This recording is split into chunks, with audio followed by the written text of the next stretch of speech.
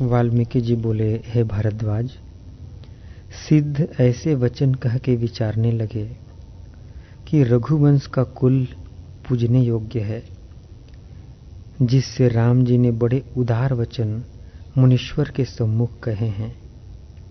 अब जो मुनीश्वर उत्तर देंगे वह भी सुनना चाहिए।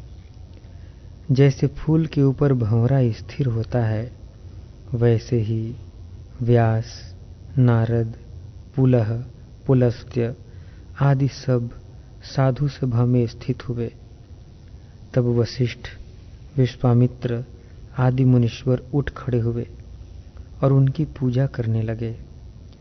पहले राजा दशरथ ने पूजा की और फिर नाना प्रकार से सब ने उनकी पूजा की और यथा योग्य आसन के ऊपर बैठे।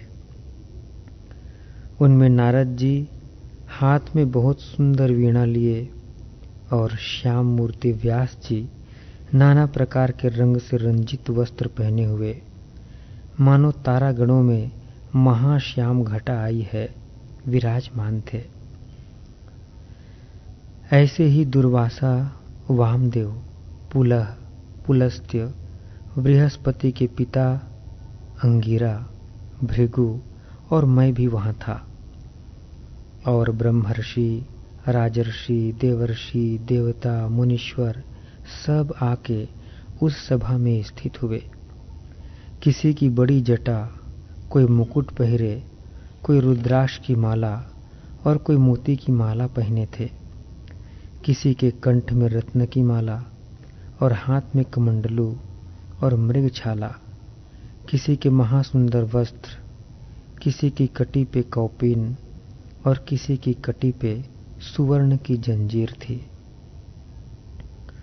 ऐसे बड़े बड़े तपस्वी जो वहां आके बैठे थे, उनमें कोई राजसी और कोई सात्विक स्वभाव के थे और सब विद्वान वेद के पढ़ने वाले प्राप्त हुए। कोई सूर्यवत, कोई चंद्रमावत, कोई तारावत, कोई रत्नवत प्रकाशमान और पुरुषार्थ पर यत्न करने वाले यथा योग्य आसन पर स्थित हुए।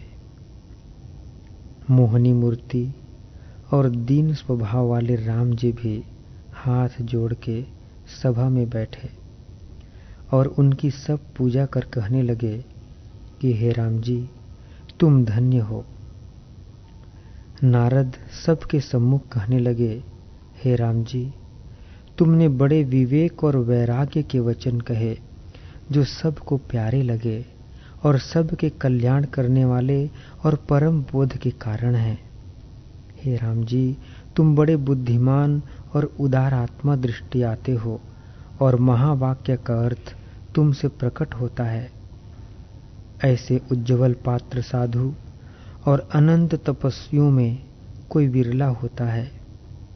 जितने मनुष्य हैं वे सब पशु से दृष्टि आते हैं, क्योंकि जिसको संसार समुद्र के पार होने की इच्छा है और जो पुरुषार्थ पर यत्न करता है वही मनुष्य है। हे साधो, वृक्ष तो बहुत होते हैं परंतु चंदन का वृक्ष कोई होता है। वैसे ही शरीरधारी बहुत हुए परंतु ऐसा विद्वान कोई बिरला ही होता है। और सब अस्थि, मांस, रुधिर के पुतले से मिले हुए भटकते फिरते हैं। जैसे तंत्र की पुतली होती है वैसे ही अज्ञानी जीव है। हाथी तो बहुत हैं परंतु बिरले के मस्तक से मोती निकलता है। वैसे ही मनुष्य तो बहुत हैं परंतु पुरुषार्थ पर यत्न करने वाला कोई बिरला ही होता है। जैसे वृक्ष बहुतेरे हैं परंतु लौंग का वृक्ष कोई बिरला ही होता है, वैसे ही मनुष्य बहुत हैं परंतु ऐसा कोई बिरला ही होता है। ऐसे पात्र से थोड़ा अर्थ कहा भी बहुत हो जाता है। जैसे तेल की बूंद थोड़े ही जल में डालिए तो फैल जाती है, वैसे ही थोड़े वचन तुम्हारे हिये में बहुत होते हैं। हे राम जी, तुम्हारी बुद्धि बहुत विशेष है और दीपक सी प्रकाश वाली और बोध का परम पात्र है। कहने मात्र से ही तुमको शीघ्र ज्ञान होवेगा, और जो हमारे सामने तुमको ज्ञान न हो तो जानना कि हम सब मूर्ख बैठे हैं।